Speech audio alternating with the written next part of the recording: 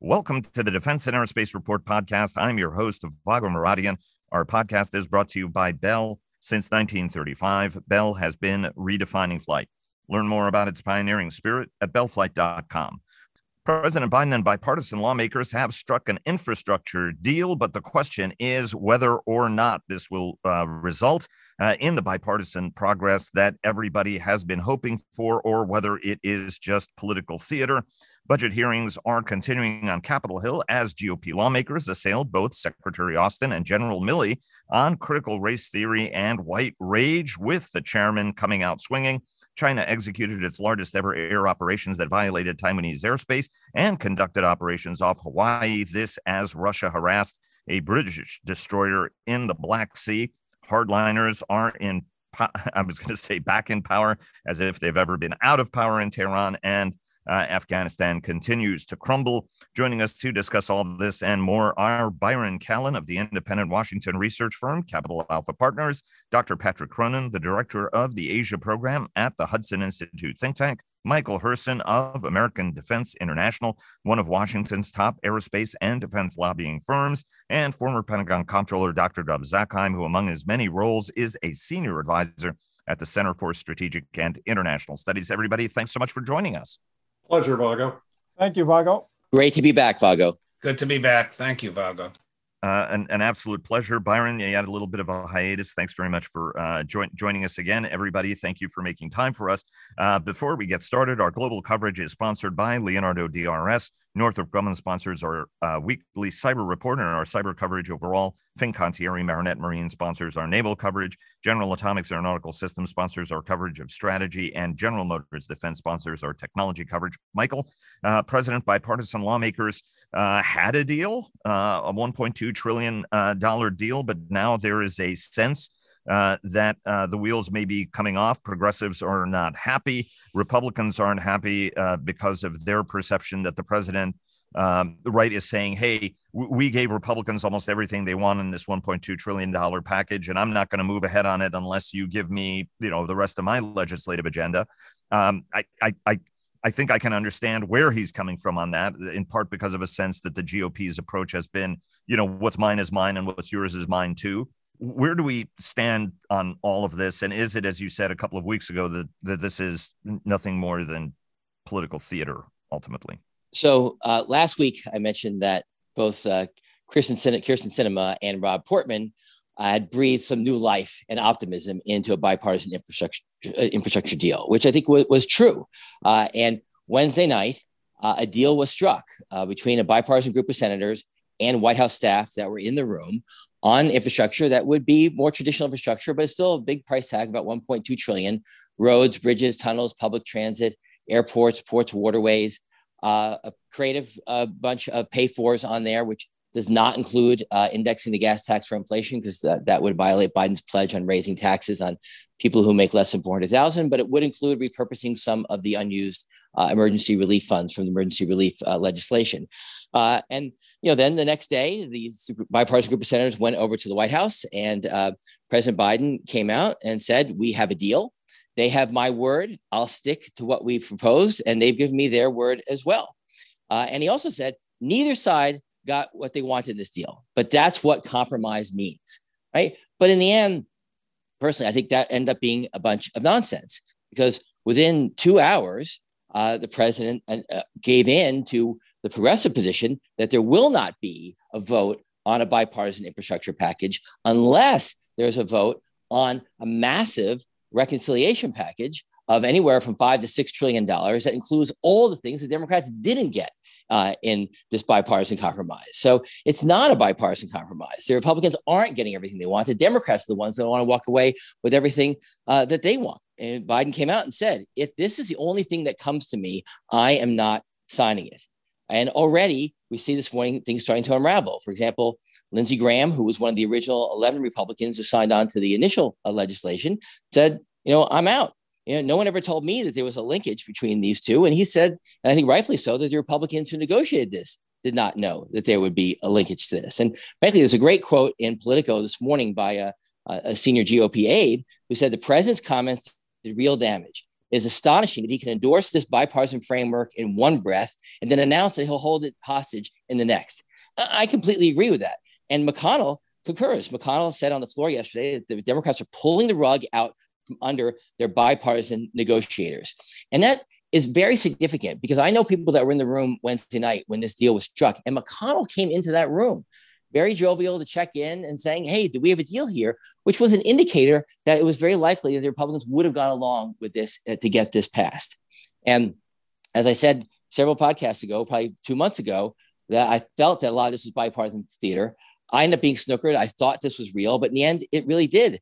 I think the Democrats are mistakenly thinking that with a 50-50 Senate, only a 5-seat majority in the House, a presidential election that took days to call, that they have this mandate for radical progressive change.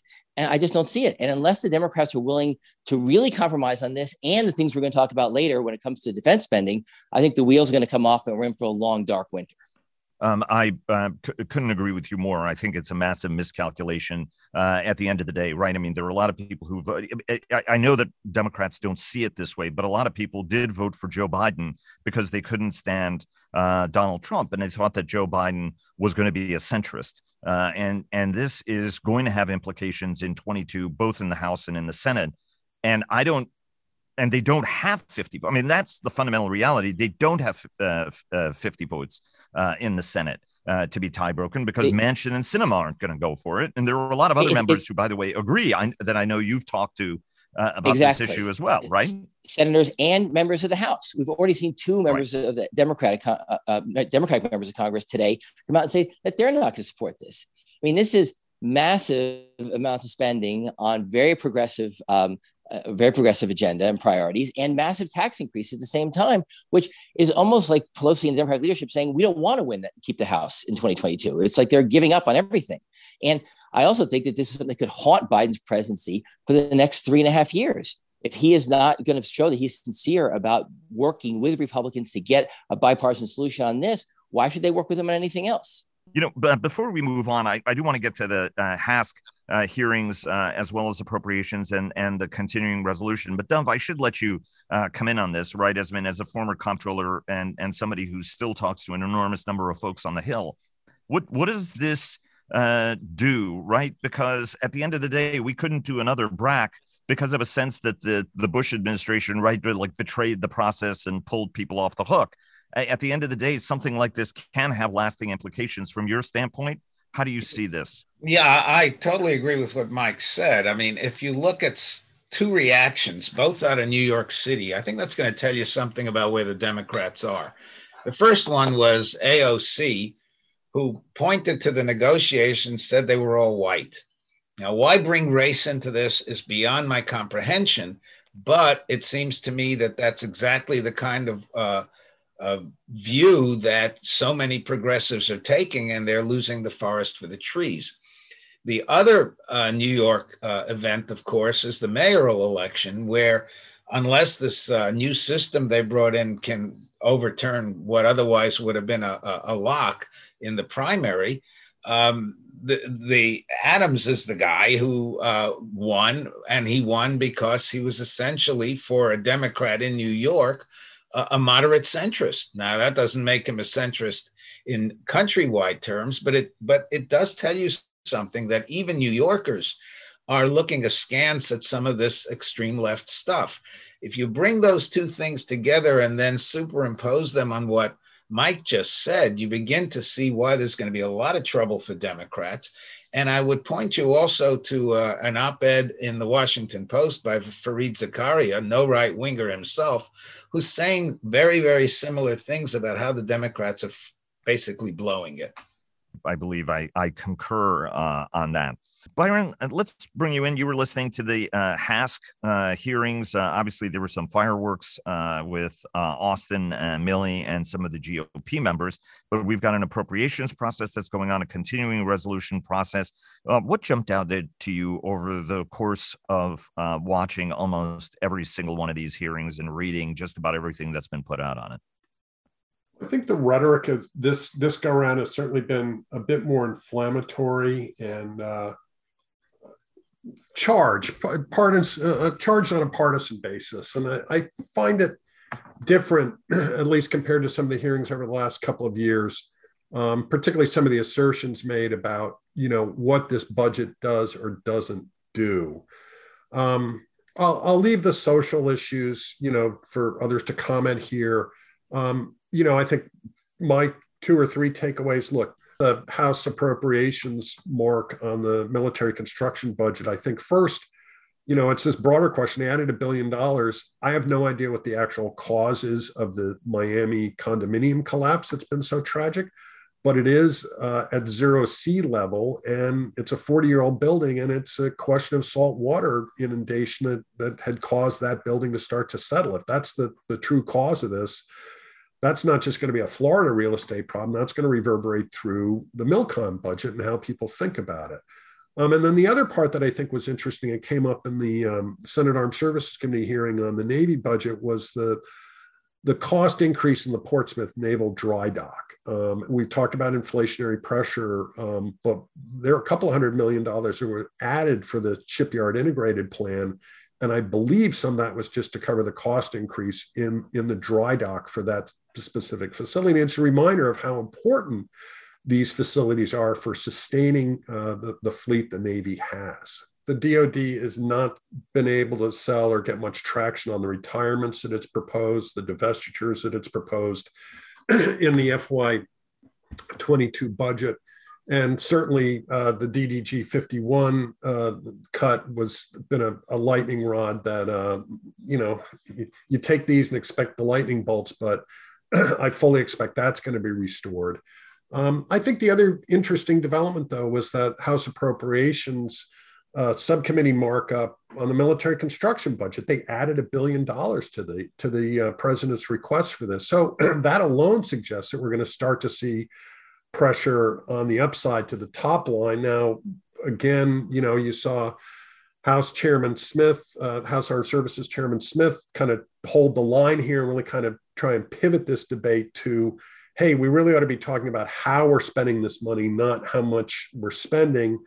And that theme also came out in some of the subcommittee hearings. There was a Senate Armed Services Committee hearing on Air Force modernization. And, there were 2 quotes that stuck out to me. One was by some of the witnesses who were testifying for the Air Force, there has to be a change in the way we're investing our dollars. How we modernize is a very important conversation we need to have. And I just contrast that with a tweet that Representative Luria posted about, the Navy program changes. She said, general quarters, we can't sit by while the Navy is gutted for the sake of unproven technology. So I'm just think it's been an interesting round where not much is good. These pressures aren't going to be addressed in a way that I think is going to get the DoD where it needs to be.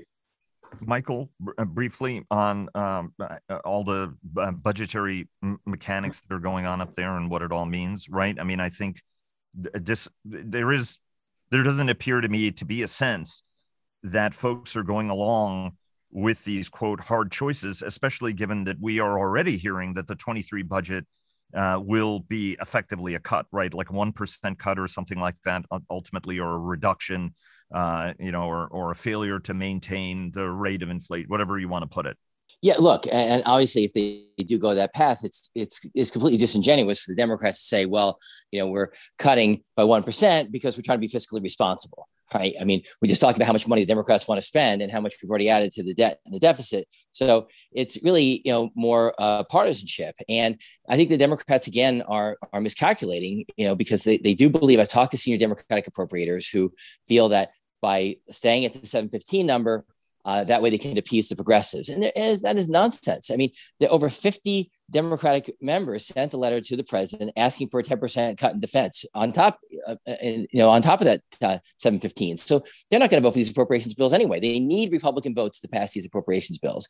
And right now, they do not have them. They are going to mark up the military construction bill today. Next week, they will mark up the defense bill, as well as Homeland Security and state and foreign ops. But I do not believe that they will have the votes to get these bills off the floor.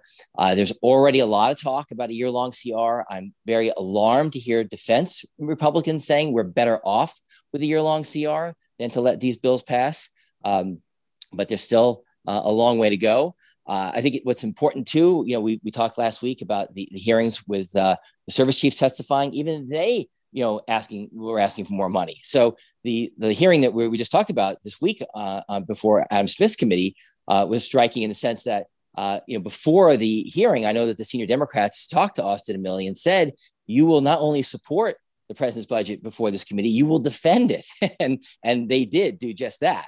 And it got to the point where Ranking Member Mike Rogers even looked at them and said, I get it, don't worry, but we will get you more money. And it does appear that the Senate... I just have to... No, go ahead. I was saying, it does appear from what we understand, the Senate seems more amenable to adding $25 billion in defense spending. So this still has a very long way to go. I just wanted to point out the Duffel blog post, very humorous website that said Congressman avoids eye contact with generals panhandling outside his office. And it's each of the service chiefs saying, I need more ships.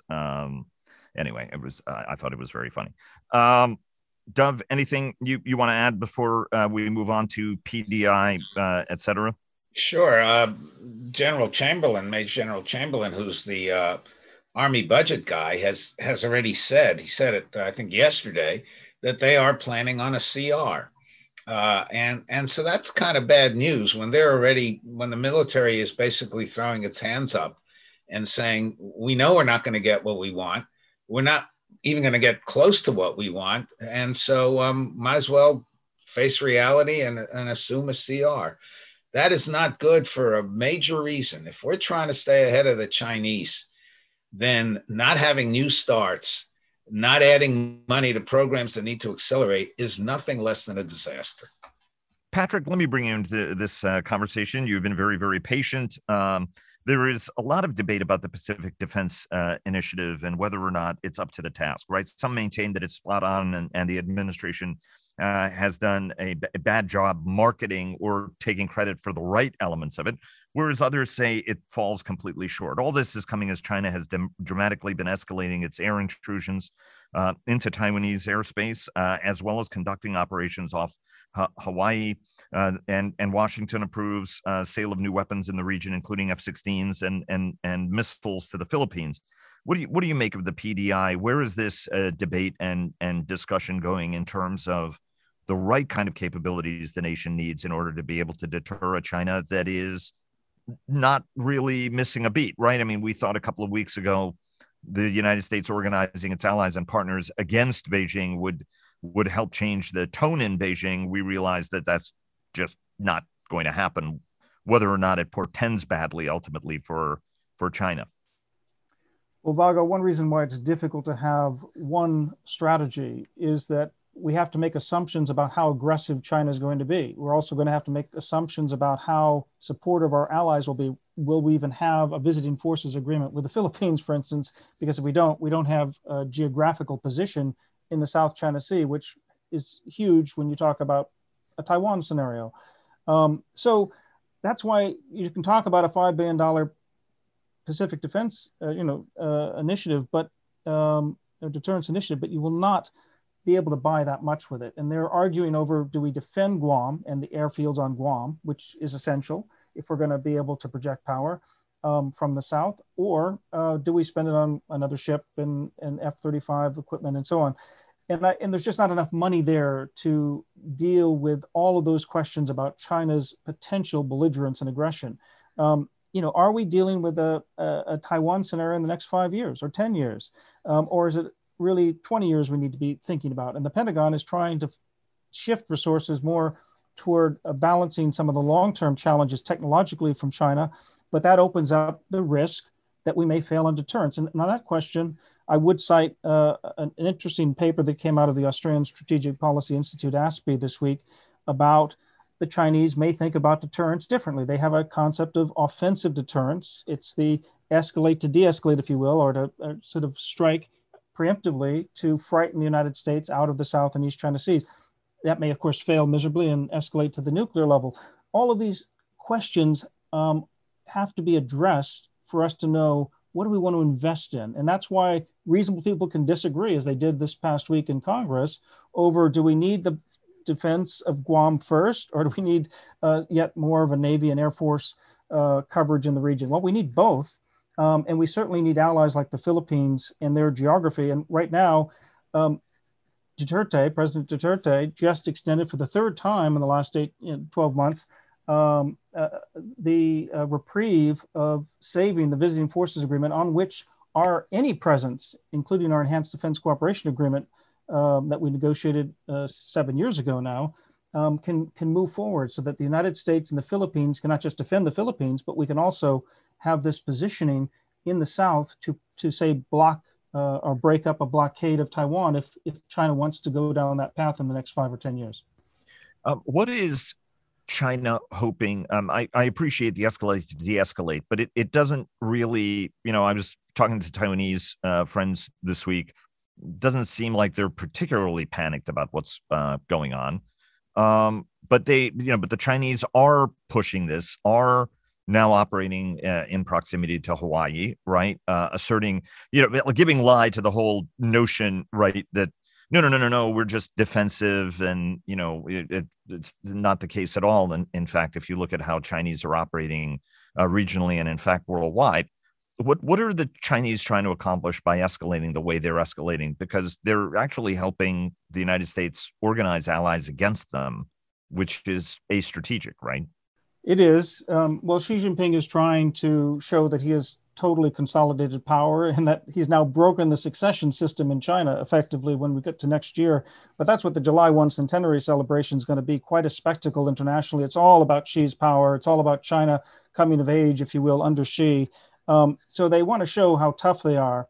In reality, they're not interested in escalating to de-escalate at this point. But there are elements within the PLA and elements within the party that would, if the United States seems to lack resolve, they may see that as an opportunity. And so we're not talking about 2021, but down the road, do we give them an opportunity? And so that begs the question, what kind of strategy is the United States pursuing in East Asia, in the Pacific? Are we pursuing Andrew Krepinavich's archipelagic strategy? Because that requires a lot of distributed lethality in and around the South and East China Seas. Or are we pursuing something that's more offshore, and we're doubling down on Guam and maybe even Darwin and Northern Australia, or in HMAS Sterling, in terms of a home porting down in Australia in the second and third island chain? Those are questions that need to be addressed strategically. Right now, we're pursuing more of the archipelagic defense, but we don't have the full resources behind it. We don't have the full political commitment behind it that we need from allies. We do have people like Japanese Defense Minister Kishi, Prime Minister Abe's younger brother, talking again and frequently about how Taiwan is essential for the defense of Japan. And that's good in terms of Northeast Asia, but what's our posture in Southeast Asia? That's where we're vulnerable, and that's where the Chinese are trying to scare Southeast Asian countries, break up Southeast Asian unity, and make sure that the United States doesn't get a stronger foothold from the South, because that's where China breaks out and expands its military punch and power, not to escalate necessarily, but to dominate and control. Byron, let me bring you in, because you've written a whole series of, or at least several thoughtful notes on this issue, right? I mean, time ultimately is not on our side, right? We haven't responded for a long time. We're behind the eight ball. I think there is a widespread recognition of that in strategic circles. I've been asking that question for a number of years, and senior leaders have said anything from we've got 2 years to sort ourselves out to 6 years, but nobody gives us much longer than that if we're going to continue our deterrent edge over the Chinese, given their trajectory. From a programmatic standpoint, are we making the right moves here if we do want to deter China broadly, right, going beyond the PDI from your standpoint? Look, I think kind of what Patrick just mentioned. What's our concept and our time frame? I'm in the middle of reading Max Hastings' book that was just released on Operation Pedestal, which was a Royal Navy operation to relieve Malta in 1942. It really became a submarine versus aircraft battle against the Royal Navy, it's quite amazing and quite staggering. When you kind of think about that scenario in a 2028 environment to relieve Taiwan, for example. So I think kind of sorting through that, those differences and what kind of fleet and force structure you're going to need, depending on what you believe is most likely. And I'm not convinced. I'm not convinced that we've really got a strong consensus on this yet. There may be within the DoD, but at least something that's publicly conveyed, I'm not sure. I do think that if it really is a highly focused scenario on Taiwan, you can't forget the rest of the world. And I keep coming back to that. We'll probably talk a little bit about Iran and the outcome of that election on June 18th, but I don't think you can paint much that's optimistic in the Middle East. And unfortunately, a world where we're going to focus entirely on China and North Asia is apt to present some very significant surprises, as it always will. So I know that's kind of a meandering answer, but I think, looking at how some of this stuff could potentially play out, and the debates that I'm seeing in Congress right now as they review the FY22 budget. I mean, we just seem to be stuck on, I think DoD is trying to move ahead. I'm encouraged with kind of the Navy experimentation that's going on, and maybe their prudency in assessing some of these new technologies. But, I don't think we can get to there from here if we keep doing what we have been doing. Obviously, resources, strategy, right? Speaking of bad behavior, and Dov, I want to go to you because you served in the Reagan administration and are a cold warrior at heart.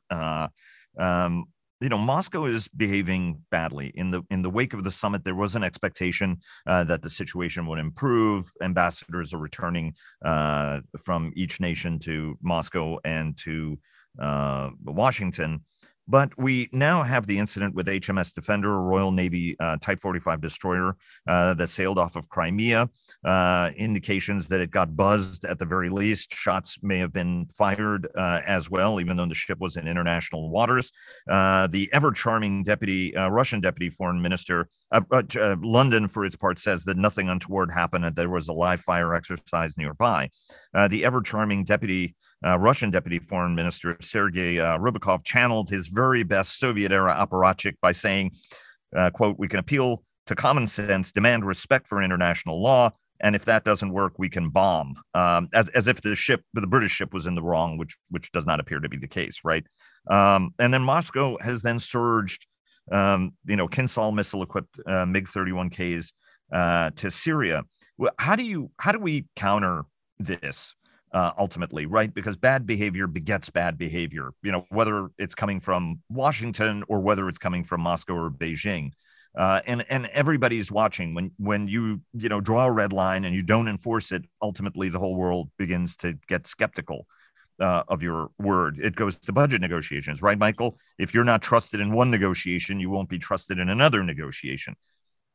How do we do this, or is this a bull in the china shop the way that we've got to live? Dov, start us off, and then Patrick would like to get anybody's take on this. Go ahead. Well, first of all, it looks like something really did happen. The BBC had a reporter, a guy named Jonathan Beale, who was on the Defender, and the British deliberately transited Crimean waters because they're international, and knowing full well that the Russians considered them territorial waters because they've taken Crimea illegally. Shots were clearly fired. To argue that this was merely an exercise, well, maybe it was an exercise, but it certainly was an exercise to make it look like something was going to be being fired at the Defender. I think part of the challenge for us is we have to stop thinking of deterrence as reactive. If you look at what a lot of what we did during the Reagan administration, and particularly what John Lehman tried to do with the fleet, particularly up north with the major exercises, not all that far from the Soviet Union, it was essentially to take an offensive deterrence approach. That's not to say to hit anybody, but it's to say that you let the other guy start to worry where we're going to respond. Instead of drawing a red line like Obama did in Syria and then backing away and really losing a lot of credibility, we basically say, we're going to get back at you, but we're not telling you where. And you're going to be sorry. I think that's the only way that somebody like Putin, who of course remembers exactly what we did during the Cold War, may begin to back off. As long as we simply say, you're a bad boy, don't do this, and we'll throw a couple of sanctions at you, nothing much is going to happen. I would also mention that actually does apply. I'd be interested in Patrick's reaction to China and particularly to Guam. Guam is part of the United States. People forget that just because it's not a state. But remember, in 1941, Hawaii was not a state either. And it seems to me that making it very clear to the Chinese that messing around with Guam is messing around with the United States territory and citizens might get through even to somebody like Xi Jinping. Patrick? Vago, I agree with what Dov was saying about on the military side, and even connecting the Russian and China sort of dimensions as they try to build out their own spheres of influence. I make a few points here on the political legal side too. The United Kingdom, Britain, is standing up for international law. Customary international law is what you do on a day-to-day basis. And if the United States, or in this case, the United Kingdom, don't stand up for the fact that we don't accept the annexation of Crimea, then it becomes not just de facto, it becomes de jure.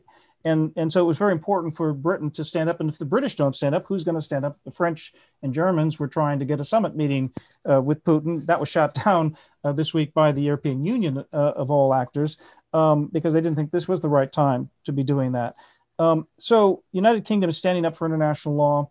We support that. Obviously, Russia has to fight back on that. And so they pretended to launch an exercise, shots that were not intended to hit the British. So there's a sort of a game of chicken going on in this arena.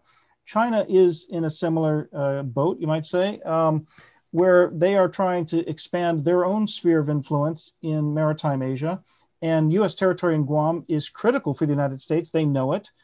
They want to make sure that the United States feels threatened, that they cannot defend Guam, and that they cannot also project power to break up something like a blockade of Taiwan or an invasion of Taiwan in the future, or other lesser ambitions, perhaps, of China in South China Sea, in East China Sea. So it's very important for the United States to have strong deterrence, because China will back down from that. What we would not been able to succeed is backing them down from the gray zone, in Russia's hybrid activities, the more nibbling strategies, the sort of incremental strategies. And that becomes a big challenge. And then if you get involved in a nibbling strategy, standoff over Scarborough Shoal or in the South China Sea, does that escalate? Are we prepared to escalate? And to escalate means we've got to be prepared to defend our resources and our bases, including in Guam. We have to have allied territory, as in the Philippines, as well as allies like Japan and others join any fight. Not because we want the fight, but because we're trying to deter the fight in the first place. And right now we have a favorable balance of power, but it's heading in the wrong direction. I mean, after 40 years of 9.4% average GDP growth between 1979 and 2019 for China, they've built a massive military and a modern military. It's not as good as ours. It's not as good as ours with allies, but it's getting better. And we have to stand strong and together and united and operate and stay present in order to be able to continue deterrence throughout this decade and into the next and beyond. Dov, give us very briefly, I want to go and talk to the exchange between and among Secretary Austin, Mark Milley, as well as members of Congress during that HASC hearing.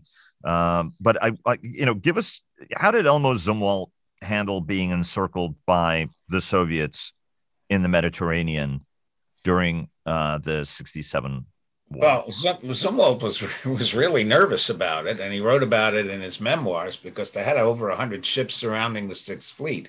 I mean, what really happened is we went to DEFCON 3, and we did that because Brezhnev was threatening to send paratroopers in to take on the Israelis. So in a sense, we had jointness before jointness became official. And once the Soviets saw that we were ready to go strategic on them, lots of things happened and everybody kind of backed away. But Zumwalt wrote that how nervous he was because all our ships were surrounded by these guys.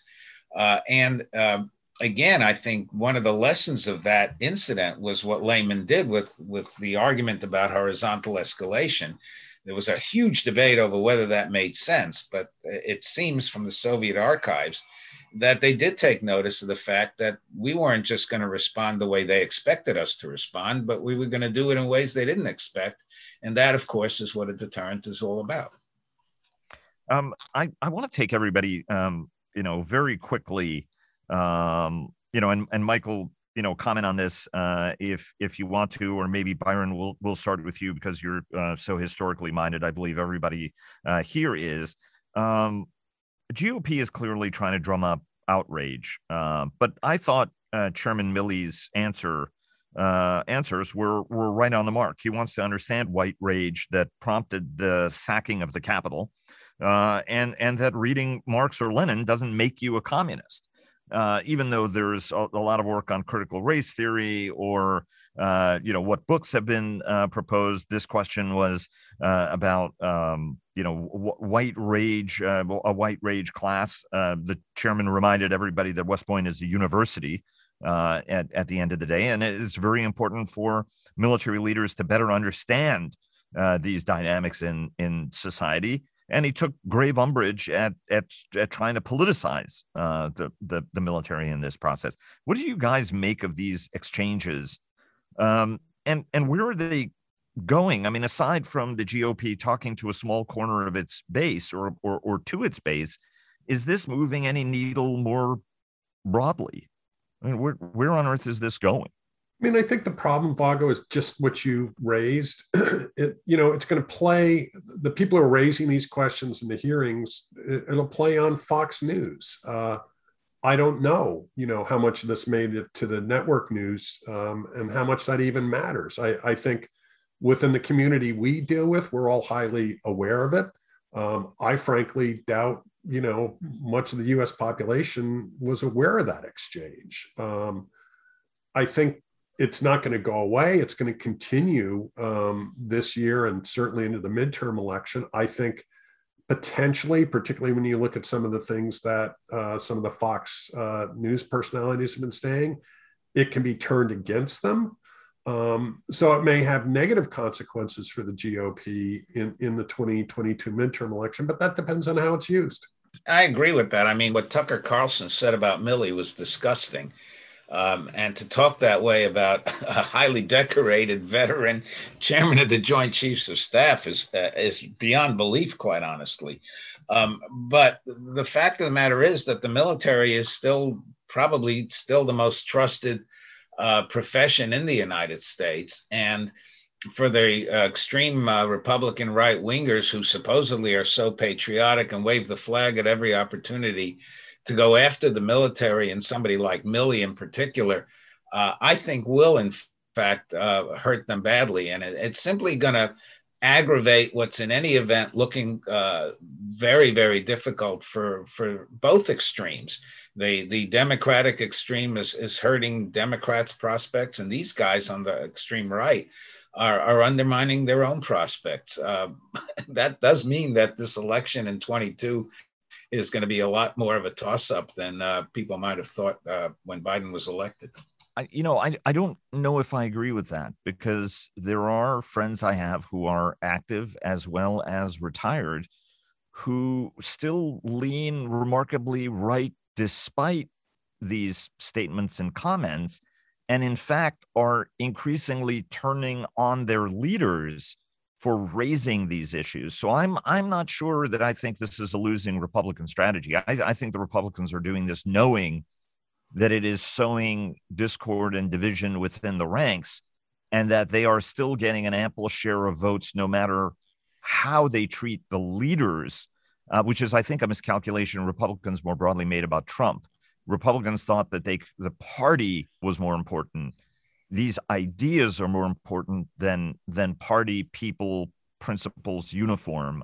And so that's where I think it's going to be very interesting. Well, let me come back at you, because I think that you're certainly right. There are an awful lot of people wearing uniform who may sympathize with some of the things, not necessarily as explicit as Carlson, but with the general idea. But what really matters, as you know, is how the independents vote. And I'm not sure that people who aren't as close to the military but have a vision of the military will see all these attacks as something that they support. It's going to be very interesting because the independents that I talked to were looking for a centrist Biden. They did not like Trump, but they are willing, but they are also uncomfortable with how the entire white rage, critical race theory is being taught, and they are very sympathetic to Republican talking points on it and repeat it. And I've had DoD civilians, say to me, look, this administration doesn't care about war fighting.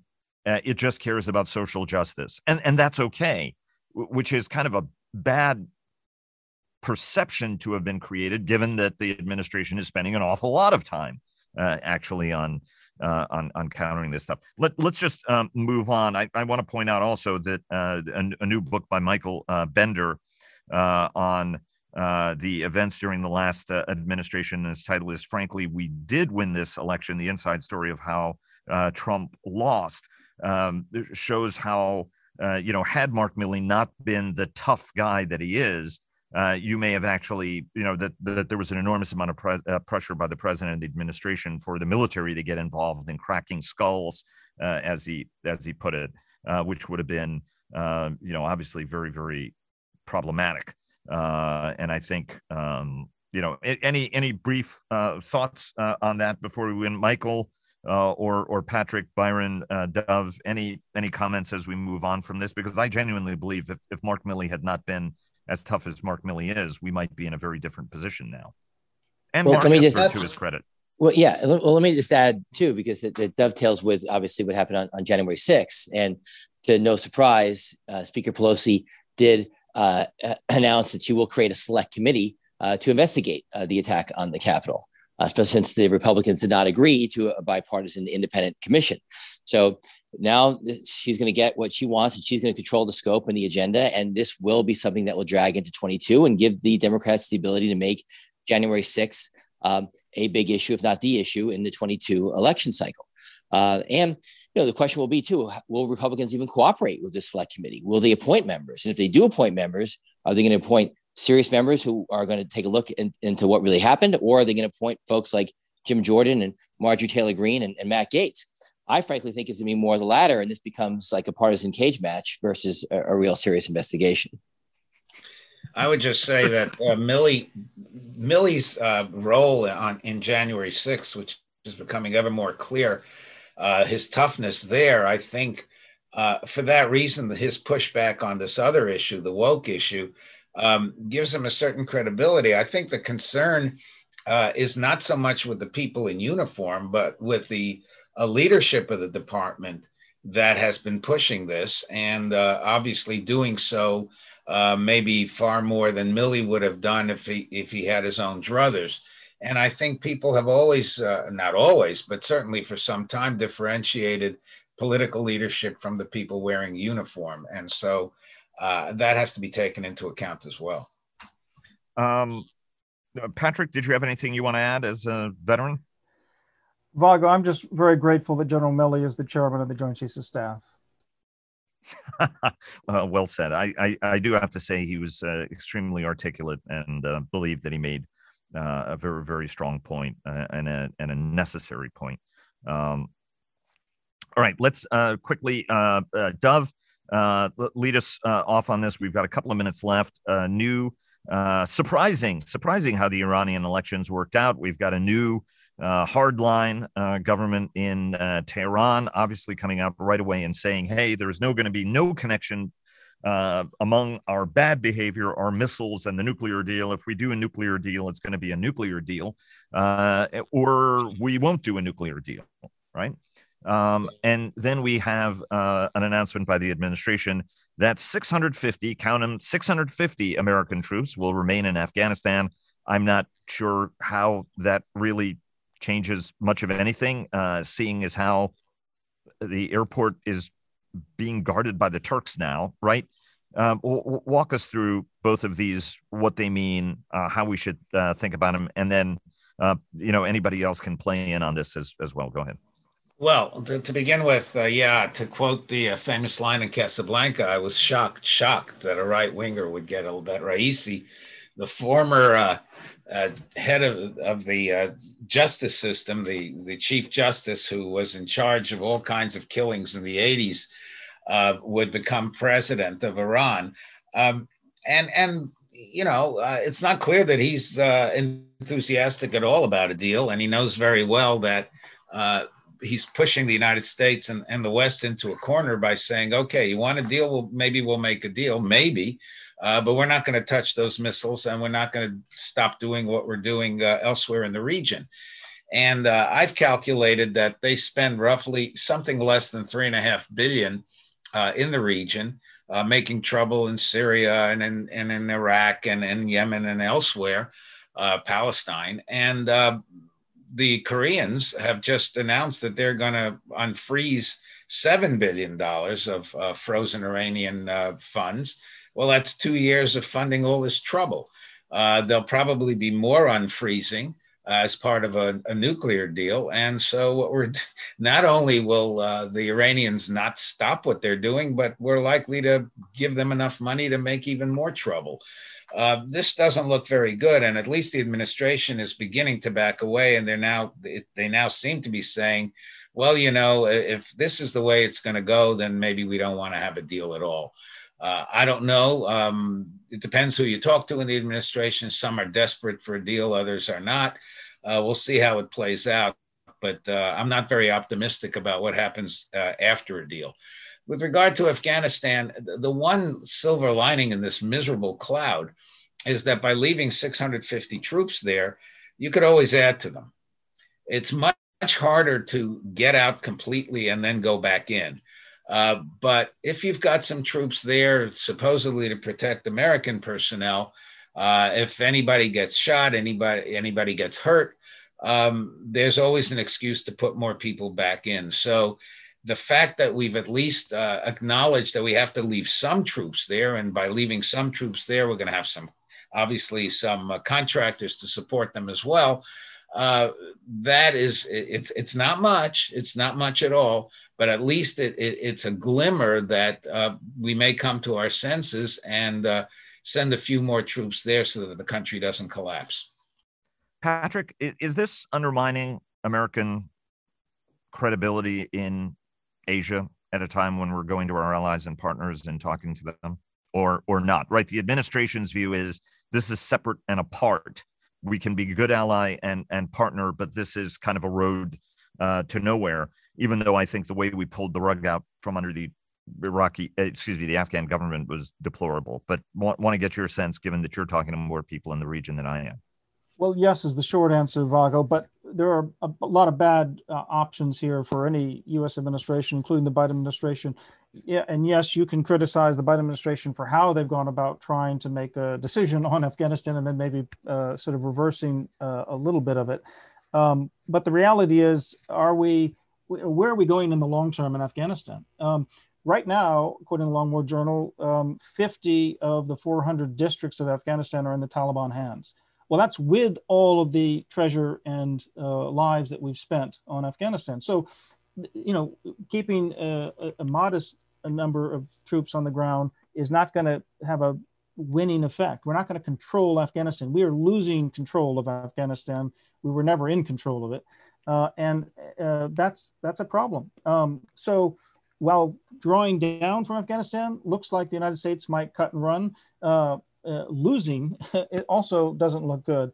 So we are really between a rock and a hard place in terms of trying to extricate ourselves from being overcommitted in Afghanistan, preserve enough stability in Afghanistan, hand over responsibilities to both Afghans and regional players so that we don't have to handle as much, and still pivot toward the Asia Pacific. But what Dov was saying about Iran, what's going on in the Middle East, Russia.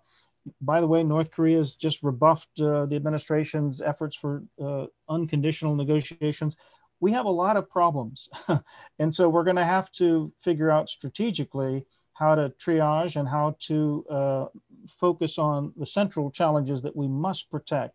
So Afghanistan is not something we really can control the future of. We can control how we get out. We can control whether it falls tomorrow, but we really can't control its future because we're not willing to pour in those assets. And that's the hard reality of Afghanistan policy. And we're going to pay a price sooner or later for things further falling apart, I suspect, in Afghanistan. The fortunate thing is the administration is going to withdraw all those Afghans who did support us, whether it's 10,000 or 100,000. And I think Guam is going to become the clearinghouse for that. So that's going to be an interesting issue I'd like to discuss in the future.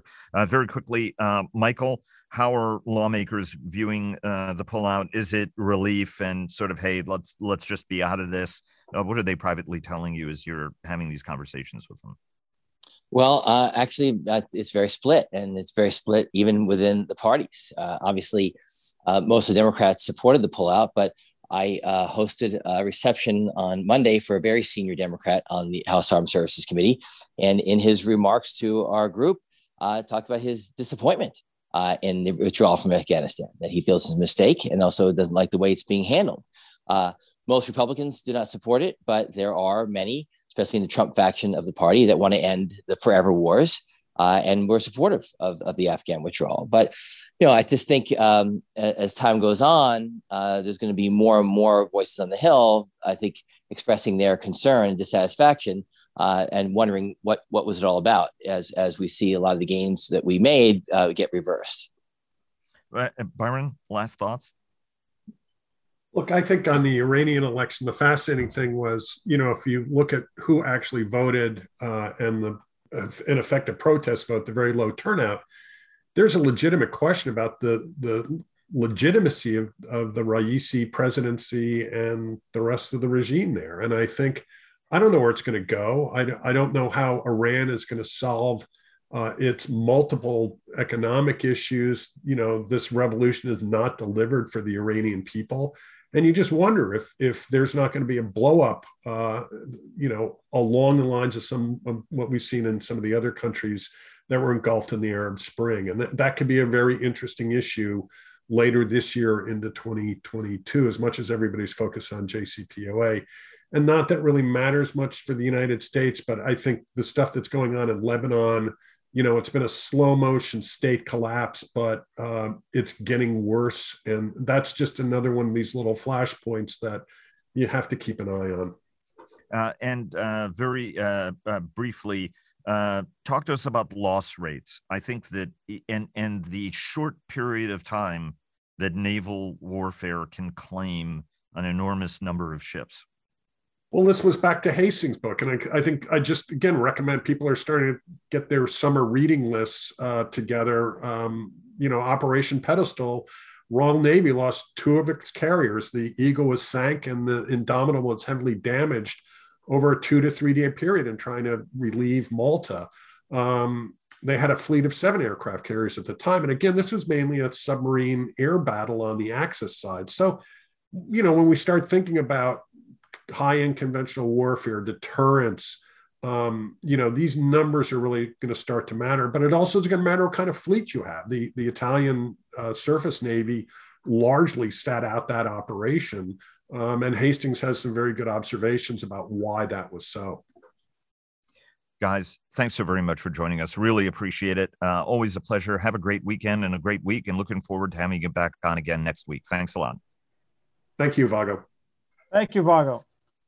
Thank you, Vago. Thanks, Vago. And now a word from our sponsor, retired United States Army Major General Jeff Schlosser, who is the Executive Vice President for Strategic Pursuits at Bell. We've been building creative and innovative aircraft, next generation types of capabilities for almost 9 decades. Bell is the company that can deliver that. Thanks very much, sir. And thanks to all of you for listening. Please follow our daily podcasts and visit the Defense and Aerospace Report website to subscribe to our weekly newsletter. Follow us on Twitter, like us on Facebook at Defense and Aerospace Report, and check us out on LinkedIn. And stay tuned for our weekly cyber report sponsored by Northrop Grumman. Thanks again to Bell for their generous sponsorship, and we'll see you again tomorrow.